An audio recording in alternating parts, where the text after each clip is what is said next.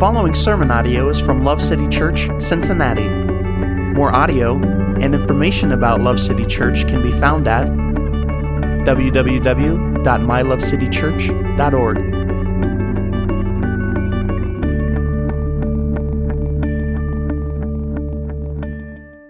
If you would, please turn with me to the book of Hebrews, chapter 1. Today, we are starting a new series. I'm excited. I hope you are, now that I just told you that big bit of juicy news. We're starting a new series. We're going to go through the book of Hebrews. We're going to take a break for Advent, so that's like Christmas season, in December. But this study will take us all the way up to Easter in April. Okay, so roughly 24 weeks in the book of Hebrews. We've titled this series Never Better because the book of Hebrews is primarily an argument for the supremacy of Christ and the new covenant over the old covenant that many were still clinging to either in whole or in part at the time that this was written. The word better, in English of course, appears 13 times throughout this book. There's also 13 chapters. One thing I would say, when we get to chapter 13, it's funny to me, the author says, after 13 chapters, he says, look at how few words I've written to you. So just a little something for you to think about when it comes to sermon length and how you think about it. Amen. Got to get them in. Okay, so he thought that was a short letter. Just a few words, 13 chapters. Amen. So what the author does is he labors intensely throughout this letter, which does read very much like a sermon, more so than other New Testament letters. He labors intensely to encourage the readers to see that if they have received the grace of God through Christ, if they have been made righteous by God through faith in Christ, and if they have been set free from slavery to sin by the power of Christ, then they have never been and never will be in a better place than they are because of Jesus. That's really the crux of the book and the thrust of the argumentation. Now, if that's true, then of course it means the opposite is true. Without the saving power of Christ's gospel, restoring a man or woman to right relationship with God, then the pain and brokenness that every human experiences as a result of living in light of the purpose for which they were created, they will never get better. They will never get better. What am I saying? That was a little bit long. What I'm saying is every single human feels it. Whether they can put their finger on it or not, they can tell something's wrong if they're disconnected from the God that made them. And the only way that's going to get better, there's lots of ways we try to make it better. We try to ignore it, try to chase after other things that seem like maybe temporarily it makes that ache and that nagging go away. But it's really only going to be in fixing the actual problem, which is that you and I were made to be in relationship with God. And if we're not, it hurts. There's a pain to that. So our hope is, after 24 weeks of carefully examining this book together, if you are a follower of Jesus, you will be able to say with conviction that because of him, you have never been better. Well, what if I'm going through a really hard time? Yes, still. And we'll get there. I don't want to get off into that too much. The author anticipates that thought, right? And is obviously also writing to Christians in the first century. So, they had their share of problems as a result of following Jesus. So the hope is that if you are a follower of Jesus, you'll be able to say with genuine conviction, you have never been better. And if you are not a follower of Jesus, the hope is through this study, you'll be convinced that without him, things will never truly get better in the way that matters most. Now, those of you that have been around a while, you probably have caught on to kind of a cadence. That's probably about the normal length of an introduction to a sermon, but we're starting a whole new book today, and a book that is unique in several facets. So I have to take a little bit more time today to lay some groundwork before we jump right into these scriptures. There's some things I need to let you know about this book that's important for us to consider before we jump in here neck deep and study it, okay? The book of Hebrews is unique. It is different than other New Testament books. I would say in a lot of ways, but maybe the two primary ways is when it comes to its author and its audience. Unlike other New Testament letters, which are either named after their author, right? So you got books written by Peter, you got the book of James, you got books written by John. You kind of know who wrote it, right? Their name is there at the front. Or some of the New Testament books are named for their audience, right? You got the book to Timothy written by Paul. You got the book to Titus, or even books to churches like Romans or Ephesians or Philippians, right? So you know who wrote it, because even in those cases that I just mentioned, Paul says this is written by Paul, right? So, and even appeals to apostolic authority for them to listen. So this letter, the book of Hebrews, does not explicitly name either its author or its audience, which is interesting. Now, we'll start with the author. As far as the author goes, much ink has been spilled and much conjecture and contention has swirled throughout church history. This will be interesting. This is selfish on my part. It's just an interesting anecdote for me. Raise your hand if you have an opinion about the author of Hebrews. Raise your hand if you have an opinion about the author of Hebrews. Okay. That's about what I thought. All right, good. That's fine. Totally fine. At one level, it's Bible nerd stuff. At one level. So we just found all the Bible nerds in the room. Amen. My people. But this, we tend in the church throughout history to focus on things that are less clear and argue in circles about them as opposed to focusing and uniting around the things that are really clear. We just do that because we're goofy sometimes. So this is one of those things that tends to happen.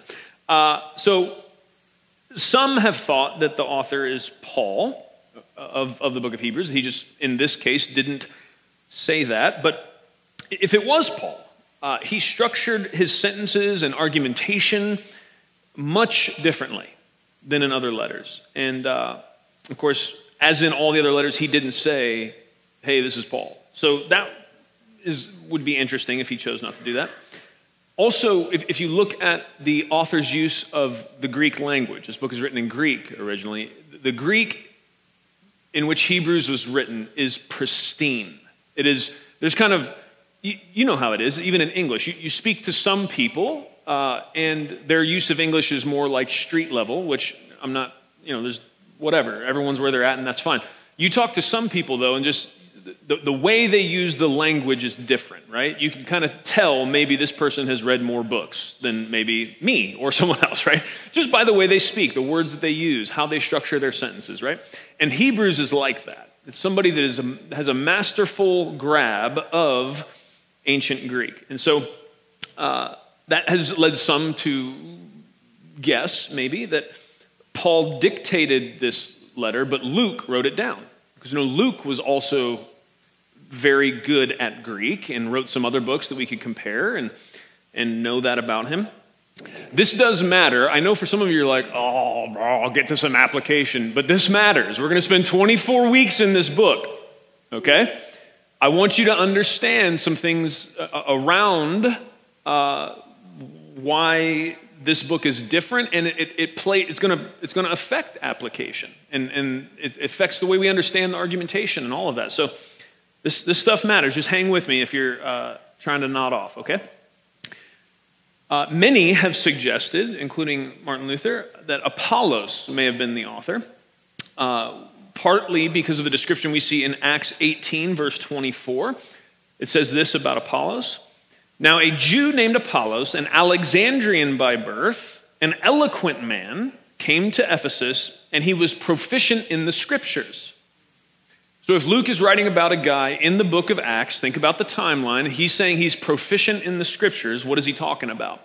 He's proficient then in the Hebrew Bible, the Old Testament. Okay? That's interesting because this letter is chock full of quotations from and references to the Hebrew Bible or the Old Testament. And interestingly, also, each of these quotations that we see throughout the book of Hebrews, when it's quoting the Old Testament, they are all made from the Greek translation of the Old Testament that's known as the Septuagint. Okay? And the Septuagint was likely created by a group of Jewish scholars in Alexandria, which was a city in Egypt. Okay? So, I really don't have a dogmatic position about the authorship of Hebrews, but if you stuck a toothpick up to my eye and said, I'm going to stab you with this if you don't pick right now, I'd probably say my best guess is Apollos. But you don't have to think that. Now, if you do have an adamant dogmatic position about the author of Hebrews, you can meet me in the parking lot outside afterwards and we can scrap about it. It's fine if you want to. I might just try to fight you into not being dogmatic about it because we really don't know. We really don't. But I think that's a good thing, actually. An interesting side note that may interest some of you, we're going to get out of the deepest Bible nerd stuff here in just a second, but for some of you, this will be an interesting little tidbit. Though all of the quotations we see in Hebrews are from the Septuagint, which the Septuagint was a Greek translation of the Old Testament done 2 or 3 BC-ish. The Septuagint includes the Apocrypha, but in all of the quotations we see in Hebrews from the Septuagint, where this author is making this argumentation that Jesus and the New Covenant are supreme to the Old Covenant, there's not one quotation from the Apocrypha. So some of you are like, why does that matter? I don't have time to explain it, but if you know why it matters and it's interesting to you, there you go. That was free. Okay.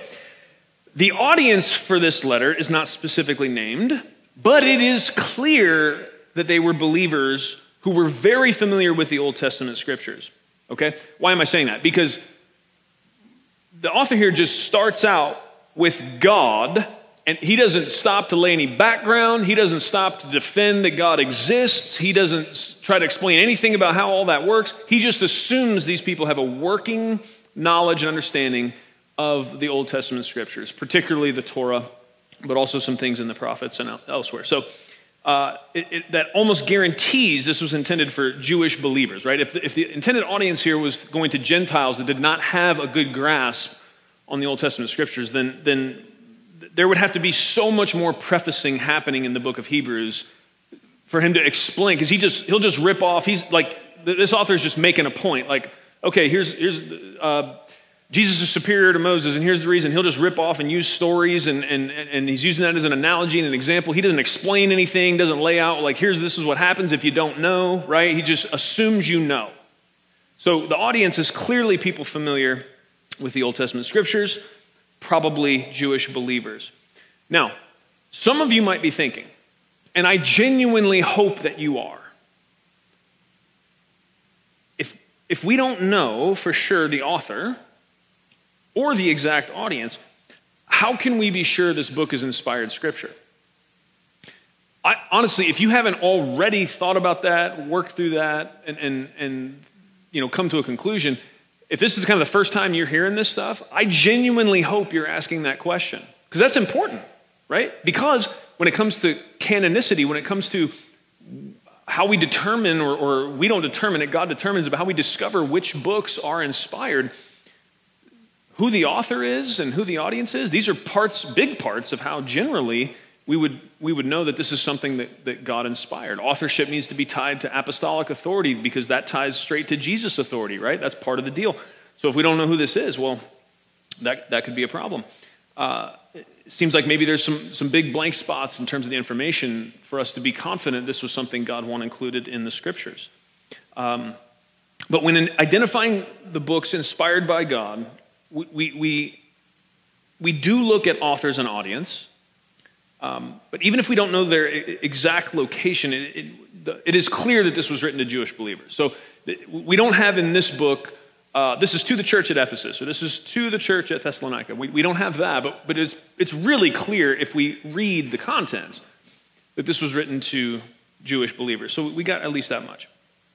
And even if we don't know the exact author, we do know that the author received their instruction from the apostles who received their instruction from Jesus. And that's really important because there are other books that have popped up throughout church history and claim to be on par with Scripture. Things like the Gospel of Thomas, the Gospel of Mary Magdalene. You probably heard of some of these. You probably maybe saw some movies or read some books by Dan Brown where a bunch of dots are connected and it's like, oh my gosh, there's hidden Scripture, hidden knowledge. The church, the evil church, has buried these things. But, part of the issue there is a major issue that we have to consider when it comes to is this book or letter something God intended to be in the Scriptures? Is its connection to Jesus through the apostles? Okay, we can't take something from someone, for example, who wrote the Gospel of Thomas. This thing pops up 200 years after everybody's dead. That's tied to the apostles or their disciples, and say, oh, I've got some knowledge that nobody knew about 200 years later, and I'm about to drop it on you, right? That's a red flag. But what we do have in Hebrews 2, verses 3 and 4 is this. It's a warning, but it reveals something. How will we escape if we neglect so great a salvation after it was at first spoken through the Lord? After it was first spoken through the Lord, it was confirmed to us, okay, so the author's putting himself in a group, by those who heard. Those who heard the Lord teach what? So great a salvation, that's the apostles. The apostles are the ones who heard it from Jesus directly. And then this guy's putting himself in a group of disciples of the apostles. So Jesus told them, they told us. We're one step away from the master. Okay? God also testifying with them. Okay, why do we trust the apostle? Well, God did some stuff, both by signs and wonders, by various miracles, by gifts of the Holy Spirit according to his will. Right?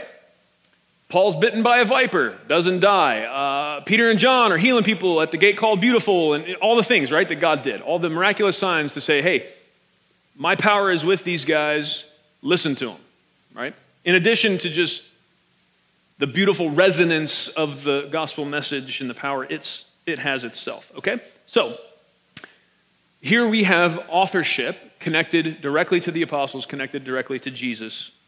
That is part of why we can feel safe here. Another element that we look for when identifying Scripture as inspired by God is when it was written. I already kind of mentioned that in referencing some of these other works that have claimed to be on par with Scripture. But it needs to be early. It needs to be within the time frame that when the work, the letter, the book makes claims that they can be verified by people that were still around to say, you're saying that happened, but that didn't really happen. Right? If we get too far away from that, then you can just start making stuff up, and it becomes like a fairy tale. And that's not what we're talking about here. We're talking about the inspired Word of God. It needs to be true, right? Amen. So, when it was written. And so, how do we know when this was written? It's not dated, but again, if you study carefully and think about the argumentation and all of that, you can come to a fairly clear conclusion. So I told you the book of Hebrews, its summary is, what is this about? It's an argument for the supremacy of Jesus over all things, and it's the argument that Jesus is supreme to all things is rooted in, the primary way the argument is made is in comparison to the Old Covenant, okay? And so that means this letter, it's highly unlikely that this letter was written after 70 AD. Why? Well, for some of you, light bulbs already went off because you know a little bit of Bible history. In 70 AD is when the temple in Jerusalem was destroyed, okay? Now, let's just think for a second. If I'm going to write a letter and I want to argue that Jesus is supreme over all things, and I want to primarily write that to either Jewish believers who are maybe being pulled back into a moralistic, legalistic framework, maybe let's try to blend together some Judaism and Christianity, see if we can make a hybrid here, which is a lot of what this book is addressing. Or I'm just trying to talk to Jews who have yet to come to the conclusion that Jesus is Messiah. Right? And I'm going to write this book and I'm going to say, look, Jesus is better than all these. Jesus is better than the prophets. Jesus is better than Moses. Ooh, careful. That'll get you stoned. Jesus is better than Moses. Jesus is better. Jesus is better. Jesus is better. I'm going to write a book about that, right? And my argumentation is going to be rooted in the Old Testament, rooted in comparison to the Old Covenant. if God allowed the temple in Jerusalem, the center of the continuation of Old Testament worship, if he's going to let that thing be knocked down, and that was your argumentation, that's the thrust you're coming from, don't you think you'd mention that somewhere in the letter? Like, hey, and by the way, in case you think God's still really hip on that Old Testament sacrificial system, he did in his sovereignty let the temple get knocked down. So maybe not, right? We can be almost certain as a result of the fact that we have no mention of the destruction of the temple in this book. It was written previous to that happening, which is easily traceable to the year 70 AD, okay? Also, there's a reference to Timothy in, this writer calls Timothy a brother. He doesn't call him a son like Paul does in the faith. Reference to Timothy as a brother that also helps us place it in the time frame. He speaks of Timothy as if Timothy's alive, so we know this is early, along with other books that we know were written early. Okay, so all of that I think is important. And here's the thing, like, I want you to be thinking people. I've said this many times. I am, my goal is to teach you how to think, not what to think, always. And so part of me leading you through this is, first of all, if you weren't asking the question, well, hold on, if we don't know the author, how do we know this is scripture? Like in the future, I want be more skeptical. Like stay on the side of trusting God because he's shown us enough to trust him, but ask good questions, right? Don't just take it because someone, just if I stood up here and didn't give you anything, but just said, oh, by God, this is bound in a book that's called the Bible, so you better listen to it, right? And that's all I had for you? Yeah, some of you heard some stuff like that before. That's why that's funny. And some of you haven't, and you'll, I guess, praise God that you've never been in that kind of, now, hold on, let me just, what else do I have to say that's not going down that rabbit hole? I'm going to give you, all of that is, I think, pertinent information to come to the conclusion that this is trustworthy and to be seen as scripture, but the greatest evidence is the content of the book itself, in my view. I think everything else we said is true and right to consider, but the greatest proof that this is the word of God is in the content itself. Let me read you this, and just let's reason together. This is John 15:26. This is Jesus, the Master, talking about what's going to happen as the Holy Spirit is sent to us. When the Helper comes, this is your Master speaking, whom I will send to you from the Father, namely the Spirit of truth who comes from the Father, he will testify about me. The primary work of the Holy Spirit in the earth today is to point men and women to Jesus. We believe all the books of the Bible are inspired by the Holy Spirit of God. The work of the Holy Spirit of God is to point people to Jesus. As you will see over the next 24 weeks, if you are not already familiar with the content of this letter, I don't know if there is a book of the Bible that is more squarely focused on the supremacy and glory and goodness and worthiness to be worshiped of Christ. The content itself screams, I am Scripture, I am inspired. Because it is all about how much better Jesus is than any other old foolish thing that we would settle for. Amen. So that to me kind of trumps all the rest in terms of understanding whether or not this is something I should read as scripture. So regardless of the human vessel used to write these words, the true author is the Holy Spirit, who is God.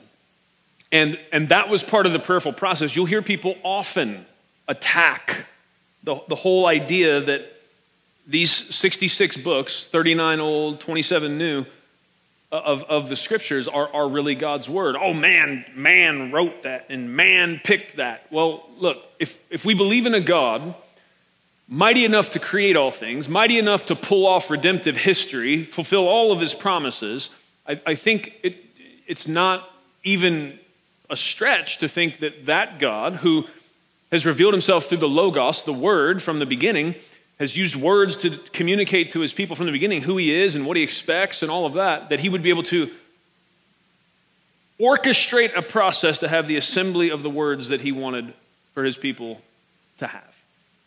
So at one level, trusting in the scriptures is by faith, but it isn't just by faith. There are also logical, wise things that we can look at pay attention to that would root out maybe something that claims to be Scripture that is not. So I trust that God guided that process. Now, this is not meant to be a introduction seminary class to the canonicity of Scripture, but if we're going to jump into the book of Hebrews for 24 weeks, we had to stop and take a minute just to think about this and understand how this works and why we should have a high degree of confidence that God has assembled his word and that these words are from him to us. Because that matters, right? There are people that read the Bible like they read any other book. It has some cool things, and maybe it's inspirational. But if you're going to take the Bible on its face, it doesn't leave us that option. The Bible is authoritative to those who belong to Jesus. If the Bible says it, I'm not going to add that to a buffet of potential ideas and then pick which one I think I like the best. I'm going to take every thought captive that is contrary to the Word of God and cast it to the ground. Right? The Word has authority for believers. It should. It should. Okay, amen. You guys ready to read some Scripture now? All right. So we're just going to, some of you are so nervous because that took a while, but we're only looking at Hebrews 1 verses 1 through 3. Okay, because the author is going to start some argumentation. He's going to transition then in verse 4, and the rest of chapter 1 kind of stays on the next theme, the next comparison. And so we're just going to stay in these first 3 verses today. So take a deep breath. Lunch cometh. Hebrews chapter 1, verse 1. God, after he spoke long ago to the fathers in the prophets, in many portions and in many ways, in these last days has spoken to us in his Son, whom he appointed heir of all things, through whom also he made the world. And he, the Son, is the radiance of his glory and the exact representation of his nature, and upholds all things by the word of his power. And when he had made purification of sins, he sat down at the right hand of the majesty on high. Praise God for his word. Now you kind of get why that second song we sang this morning pre-preached the sermon for me. Woo, buddy. Okay. Let's look at this. So, verse 1, after he spoke long ago to the fathers in the prophets. What's he talking about? Talking about the fathers in the faith, right? So this is a well, this is, I almost said this because of my opinion about the authorship. I almost spoke as if that was the case. So we know this is a Jewish person writing to Jewish people. We do know that much, okay? So because of their command of the Old Testament scriptures and their assumption of the command of the audience of the Old Testament scriptures, okay? So we got that much. So when he's talking about fathers, he's talking about the fathers in the faith, right? So he's talking about the Old Testament patriarchs and the kings and the judges, right? So God spoke through prophets to all of these people, interestingly, in many portions and in many ways. And he's saying, so God spoke that way, but in these last days, verse 2, he's spoken to us in his Son. And it's the use of the word portions in verse 1 is a key juxtaposition to then saying that he's now spoken to us in his Son. He doesn't say fully in his Son, but that is the idea. God spoke in portions, in partial, to the fathers, through the prophets in times past. But now that the Son is here, everything he said to them plus more has been made clear. This is the final word, the last word we need on all that God has to say to us is in his Son, is in Christ. Now, what does that look like? Is that real? Is that just hyperbole? Is this guy a preacher and exaggerating? Because everyone knows, preachers are kind of famous for that. They shouldn't be, but they are, and that's sad. But, anyways, let's look at this. Let's think about this for a second. If we just run through, we can't do them all, but think about some of the prophets of the Old Testament and what God spoke through them. What were the main messages of some of the ministry of prophets in the Old Testament? Well, if you're talking to a Jewish person, and you say prophet, you talk about prominent figures throughout the history of their people. Number one, always top of the list, influential person in Hebrew thought is Moses. That's where they're going to go. Moses, okay? And Moses had a main message. There was lots of things Moses said, but God used Moses to communicate this main message to the people that surrounded this idea, that obedience to God will lead to your greatest possible good. Now again, I know Moses said a lot of other things, but if you really boil down the entirety of Moses' ministry, all that God used him to say, you could boil it down in one sense to the idea that obedience to God will lead to your greatest good. And so what I want to start to do now is, as we work through this, think, okay, did Jesus also model or teach that? Yes, he did. Clearly, that obedience to God will lead to your greatest good. He spoke about it and he lived it in such a way for us to see it's indisputable.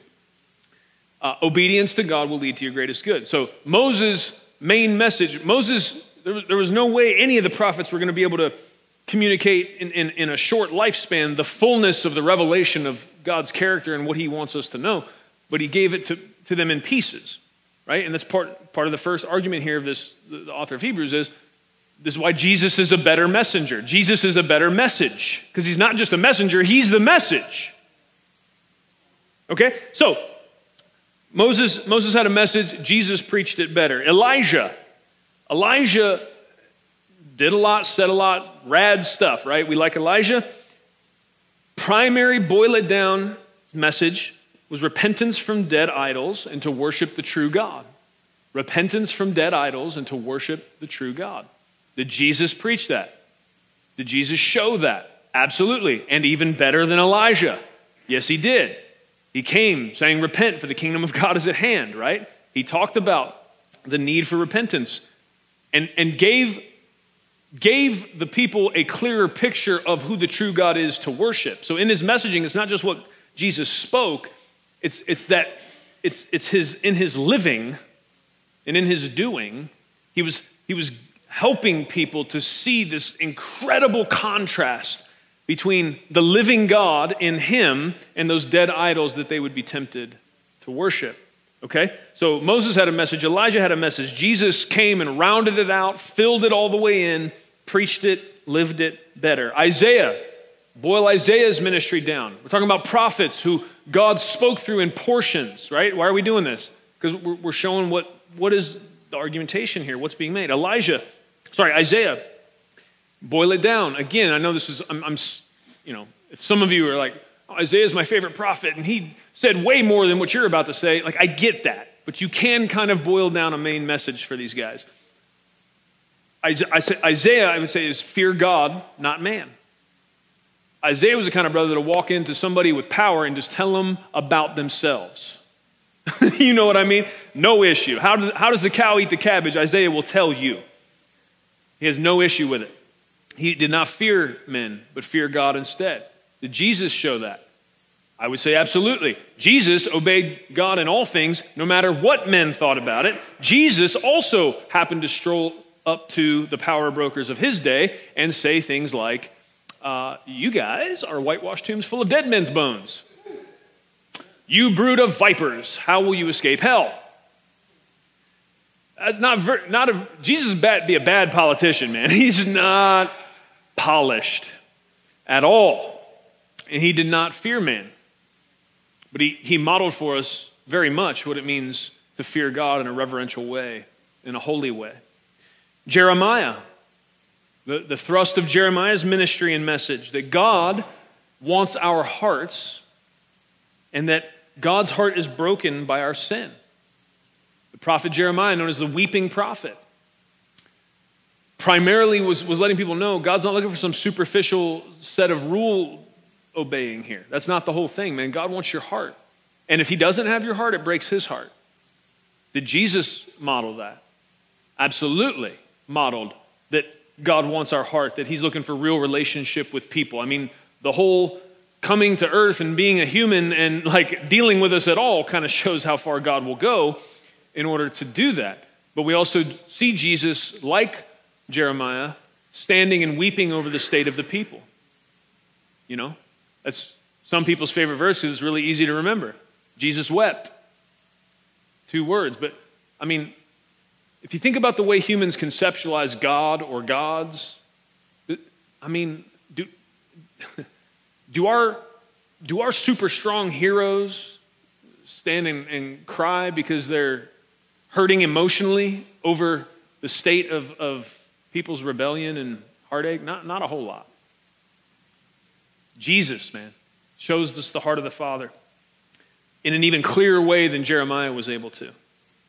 Hosea, the prophet Hosea, that God's love for us is long-suffering even when we act like harlots and betray him. Now, if you're not familiar with Hosea, I would encourage you to get in there. I don't have time to unpack it right now. But did Jesus show us anything about God's long-suffering patience with people? Yeah, and I mean, it's not even an analogy. He specifically showed grace and mercy and long-suffering patience to harlots, okay? So, which, of course, was scandalous, and everyone, wanted to stone him about it. But Jesus, and it gets into this as we go into verse 3, this idea of him being the radiance of God and the imprint of God, right? Like, in portions, God had revealed himself as much as could be revealed through the medium of prophets and through the medium of him dealing with the people of Israel in the redemptive timeline. Things had to unfold in such a certain way. But God, and God is so smart. He knew it's okay. Like there's going to be some maybe even misunderstanding, or there's going to be some dark spots in people's understanding about exactly how I am and who I am. But there's going to come a day where all those dark spots, any dark spot that could be illuminated by truth, I'm going to come in the flesh and make it obvious who I am and how I feel and how I would react to anything. It's going to happen in the incarnation as Christ comes and walks among mankind and deals with all different kinds of situations. And then God in his great sovereignty is going to have Jesus pick disciples who are going to be around, watch it, observe it, write it down, and then it's going to be here for us. Thank you, Lord, for having a plan. The prophet Haggai, right? Main message, seek God first. You guys get it twisted. You get focused on building your own house before building the house of God. You get your priorities you get too jazzed up about what's going on in this world versus what's an eternal view of things. I would summarize that as the main message of the prophet Haggai.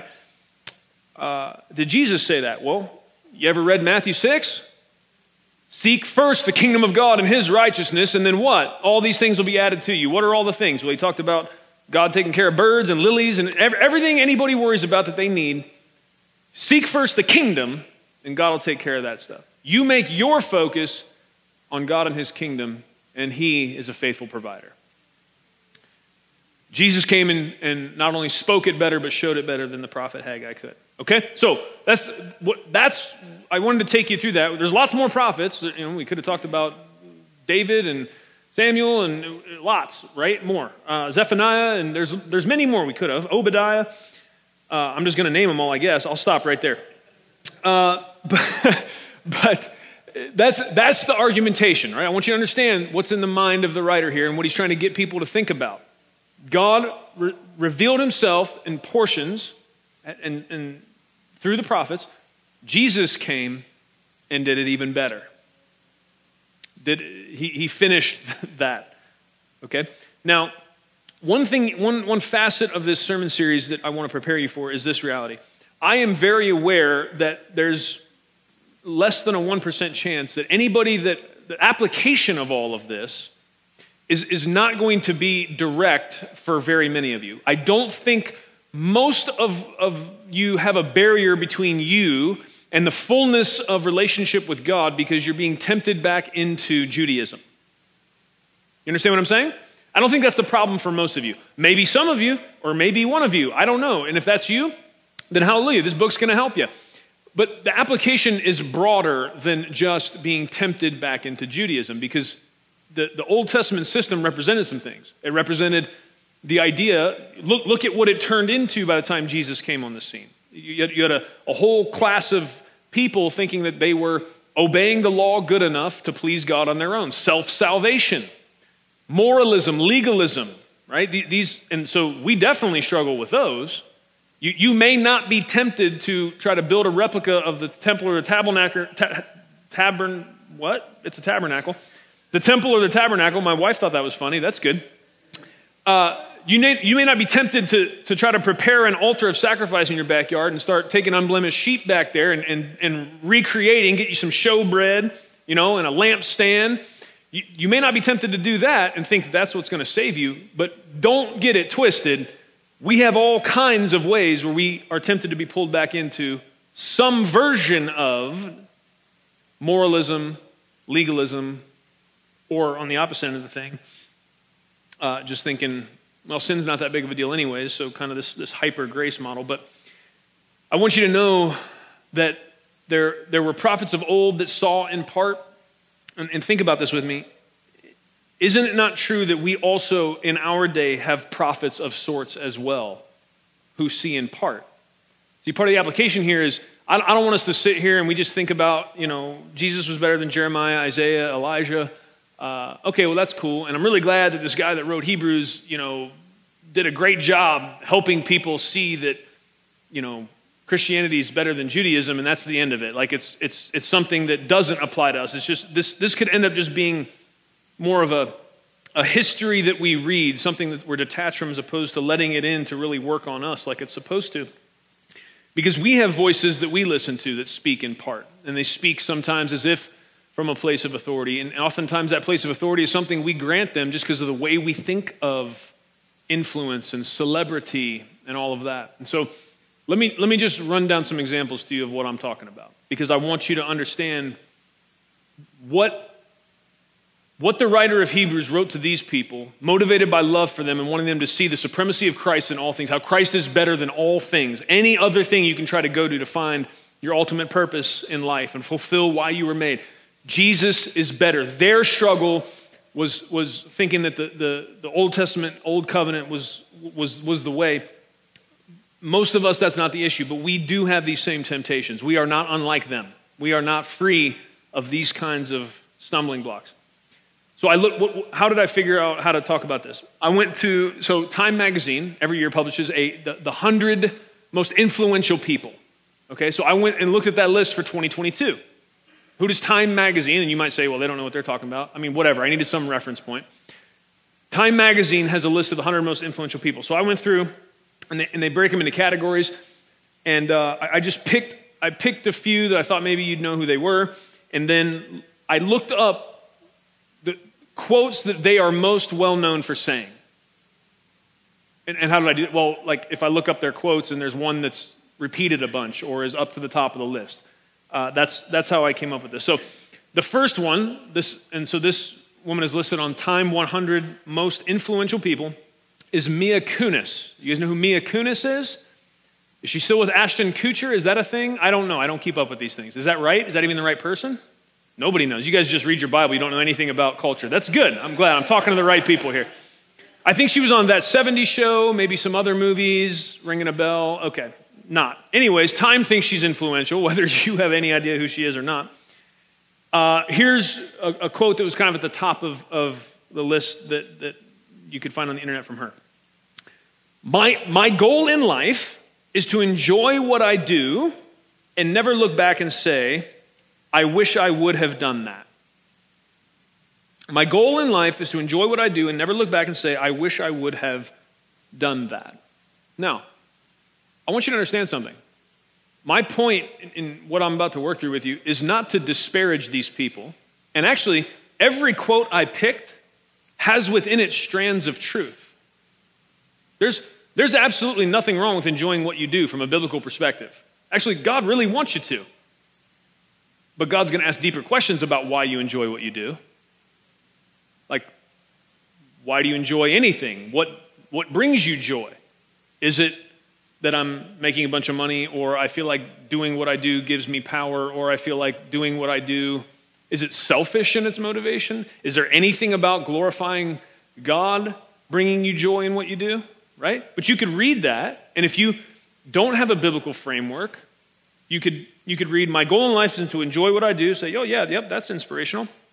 And I don't ever want to look back and say, I wish I would have done that. And I want no regrets. I would say that's, Mia Kunis is holding a part of the truth. I think Jesus has a better message than that, a fuller message than that. That we were made to, yes, enjoy life, but enjoy life in light of the fact that God made us for a purpose, and to see our greatest joy coming in finding that purpose. Not me kind of self-determining that. Because, man, I'm just a silly old human, and I could find out that what I thought I really enjoyed, that wasn't even the thing. It was just a season thing, or who knows. Or something could change and jack all that up. I think Jesus has a fuller message. Oprah Winfrey. Good Lord, you know who Oprah Winfrey is, right? Everybody in here? Everybody knows Oprah. Oh, all right. You get a quote, and you get a quote. Everyone gets a quote. All right. Here's two quotes from Oprah. She's also in the Time for 2022, top influential people, okay? I believe every single event in life is an opportunity to choose love over fear. That's true. That's pretty true. That's good, isn't it? That's a good strand of truth right there that Oprah's grabbed a hold of. But here's another quote, comes right behind that. This is also from Oprah. Surround yourself only with people who are going to take you higher. Okay, now let's hold those up and let's think for a second. Every single event in life is an opportunity to choose love over fear. Surround yourself only with people who are going to take you higher. Now, as a cultural prophet, as an influential voice, that first quote, I can get down with that.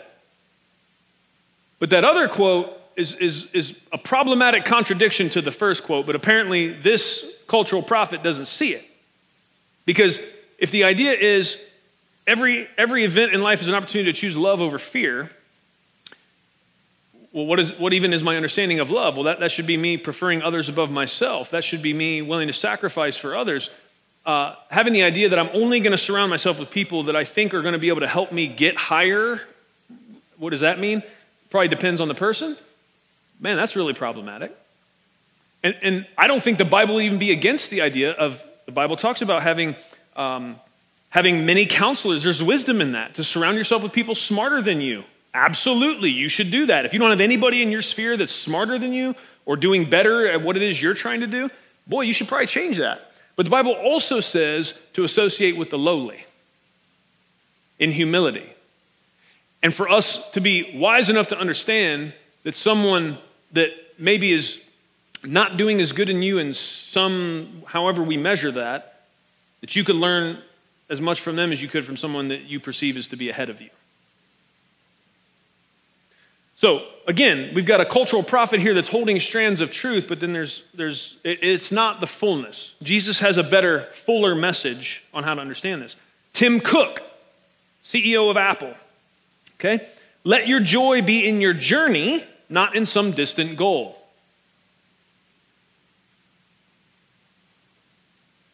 You see it?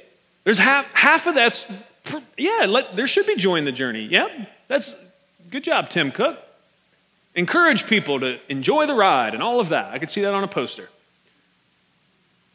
But it's problematic to put it in stark contrast only to either you can enjoy the journey or have joy in some distant goal. Not that it could be both, because Jesus' message is both. Live a life full of joy in God here and now.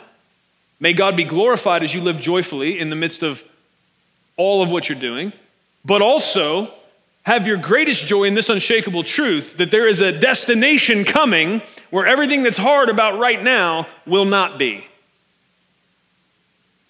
Jesus is better. I'm not sure how this is landing. Let me just make sure so that I don't forget to say this. All I'm saying is that Jesus is better than Elijah and Moses and Haggai and Oprah and Mia Kunis and Tim Cook. Like, everyone's cool with that, right? I'm just taking a long time to say that. We good? Okay, great. The last one. This one will be exciting. It's okay. Just remember what I just said. Joe Rogan. Hold on, man. Don't talk about Joe Rogan. That's my podcast. I get it, man. Look, I listen to some Joe Rogan podcasts. Some of you are, oh my God, he does? He violates his eardrums with that filth? Look, man, I watch and listen to a lot of things for the express purpose of this truth, that I know a lot of people in our culture are listening to it. And as a missiologist, as someone that wants to know how to get the gospel to the people in the place and time where I am, I need to pay attention to what the heck is going on. Joe Rogan has a lot of influence. Like maybe you had to have heard of Oprah. You may not have known who Tim Cook and Mia Kunis is, but when I said the name Joe Rogan, 98% of you know who that is today. Now, go 10 years back, you wouldn't, because all Joe Rogan did was host Fear Factor and UFC fights, which very few of you, probably know anything about. But now he's got this podcast, and something about the way he does it has captured the imagination of a great many people. And there's a lot of influence there. Here's a quote from Joe Rogan. The key to happiness doesn't lay in numbers in a bank account.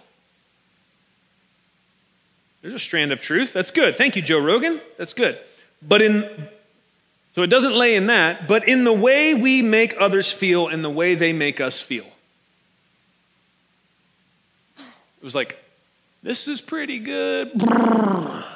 Crash and burn. You might be like, well, hold on, what's wrong with that? Let me just say it again all together. The key to happiness doesn't lay in numbers in a bank account, but in the way we make others feel and the way they make us feel. If you just heard me say that and you're like, well, dude, what's wrong with that?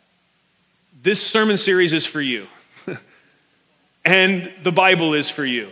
And you need more time in it. That's what I'm saying. That's the problem.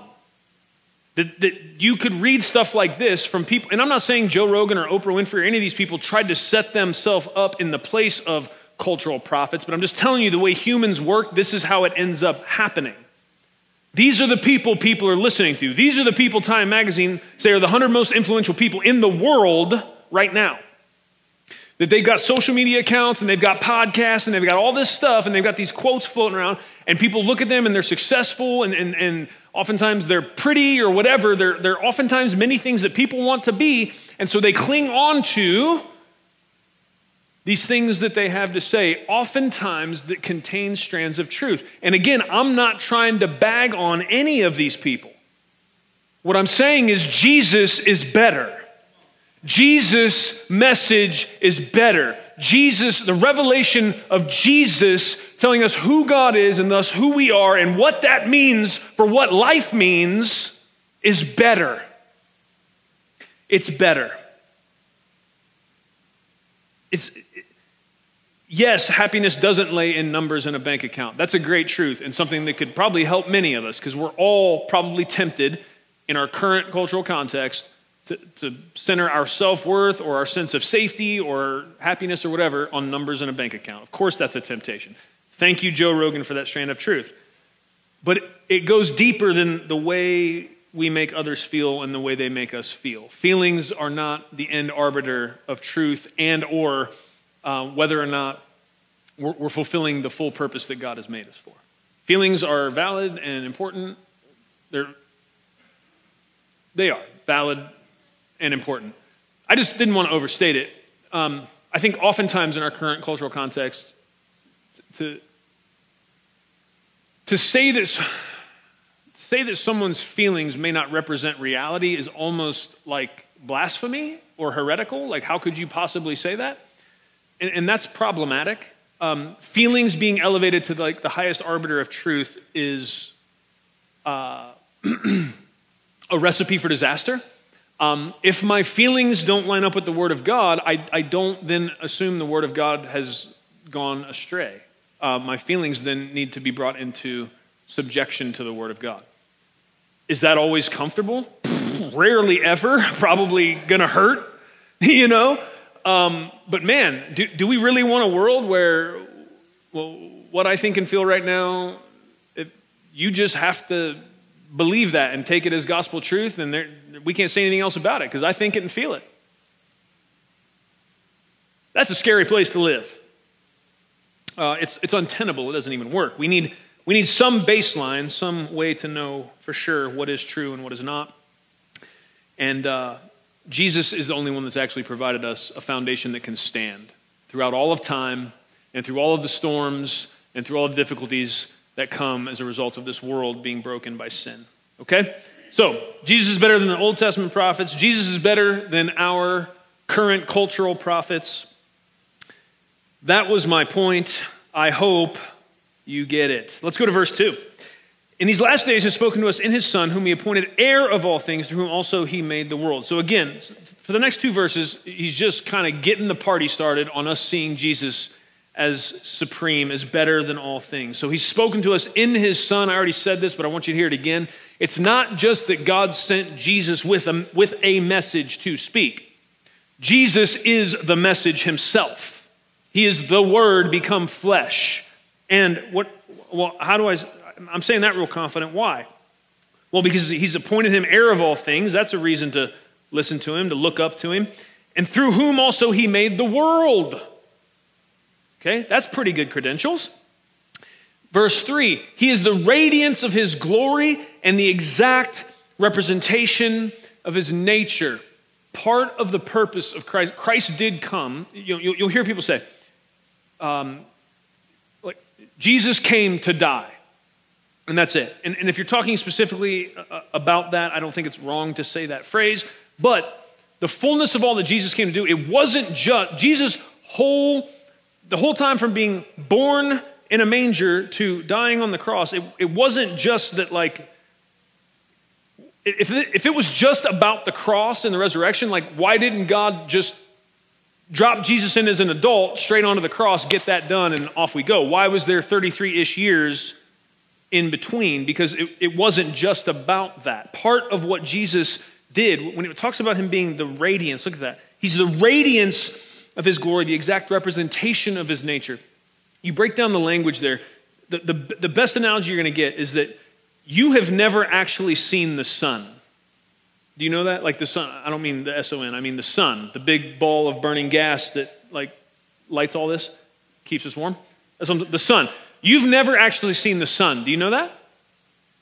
What you've seen is the light that radiates off of the sun. The sun is so bright you can't actually see it. What you're seeing is the light that it emits. Okay? That's part of what is being pointed to here. Jesus, the Son, is the radiance, like that light that comes off the sun. He is the radiance of God's very character and nature. And he's like, okay, well, maybe that's not ringing a bell for you. He's the exact imprint of his nature. It's the idea of like how a signet ring would print into wax. Or take a stamp and stamp it, the exact imprint. What does that mean? Well, Jesus told us multiple times. He's like, look, I don't say things unless I hear the Father tell me to say them. Jesus said wild stuff like, if you've seen me, you've seen the Father. So the writer of Hebrews is just repeating what Jesus said in a different and adding some more eloquent language to the metaphor. He is the radiance of God. He's the exact imprint of his nature. What does that mean? Why does that matter? Because part of the point is, when there's gaps in our understanding or we're having some problem thinking through what is the right way to believe about how God is, or how he would approach something, or what he thinks about something, we can always go to Jesus and know if we can find an answer from Christ on that, we have the answer. If Jesus said it, God said it. If Jesus did it, that's what God would do, because Jesus is God and the exact radiance and imprint of his nature. Amen. Okay. So verse 3, and he upholds all things by the word of his power. Okay? We're talking about supremacy here. We're talking about all things not only were created, but are held together by the word of his power. How do you get bigger or better than that? I don't think you can, which is the point. Then, when he had made purifications of sins, he sat down at the right hand of the majesty on high.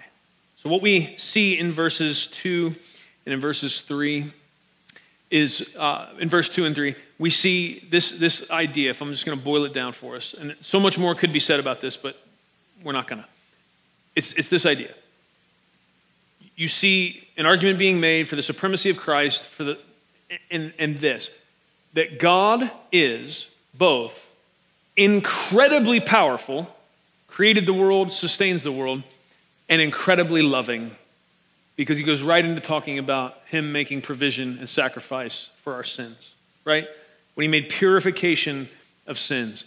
And then he kind of pivots back to the power idea. He's powerful, he's incredibly loving. This God gave himself for you. And then when he was done with that, he sat down the right hand of the majesty on high. That sitting down, and this is going to come up throughout the rest of the book as we look at that Jesus is superior to angels and Moses and priests and all the things that this writer is going to lead us through. This idea that Jesus sat down, that's a physical manifestation of what Jesus said at the end of the crucifixion. He said, "It is finished." You don't get to sit down until the job's done. And here's the thing. Here's what you can know. When Jesus finishes a job, he can sit down. It's over. It's done. Finito. He sat down on the throne of majesty on high. It is finished. And when you got a God that's that powerful and that loving, you can rest in the reality that he is the highest and he is the best and he is better than anything we would ever possibly settle for. Amen. Let's pray. Father, we come before you in the name of Jesus. Lord, thank you. Thank you for the book of Hebrews. Thank you for guiding by your sovereignty the process of assembling the scriptures. Thank you that we have your word. Lord, it is a great treasure to us. Please forgive us for any time we treat it as if it is not. Lord, if there are those within the sound of my voice that have not yet come to a place where your word is of incredible value to them, that it's a precious treasure to them, Lord, I ask that you would help them by your Holy Spirit to come to a place of great hunger and great thirst for your word, that hunger and that thirst, it would be insatiable, unable to be satisfied, Lord. May that be true for all of us, and not just those that maybe are new in their faith, but those that have been doing this a long time, those that have maybe read the Bible through multiple times. Lord, we can get to a place where we have this sin of familiarity, and we can begin to treat your word as if it's not living, as if it's not powerful, as if it's not relevant to us in every stage of life and in everything that we are endeavoring to do. Your word is perfect. Your very essence and nature are contained within your word. I thank you, Lord, for Jesus. I thank you that he is superior. He is better than every foolish idol that we would let our hearts attach to. Thank you, Lord, that every other system for finding purpose and salvation falls far short, and there is only one hope for every man and every woman. I thank you, Lord, for all of these things, and I ask that these truths would be dug down deeper and deeper into our hearts, and a great yield would come from it for your glory as we study this book together. We love you, Master. It's in Jesus' name we pray. Amen. Thank you for listening to audio from Love City Church, located in Cincinnati, Ohio.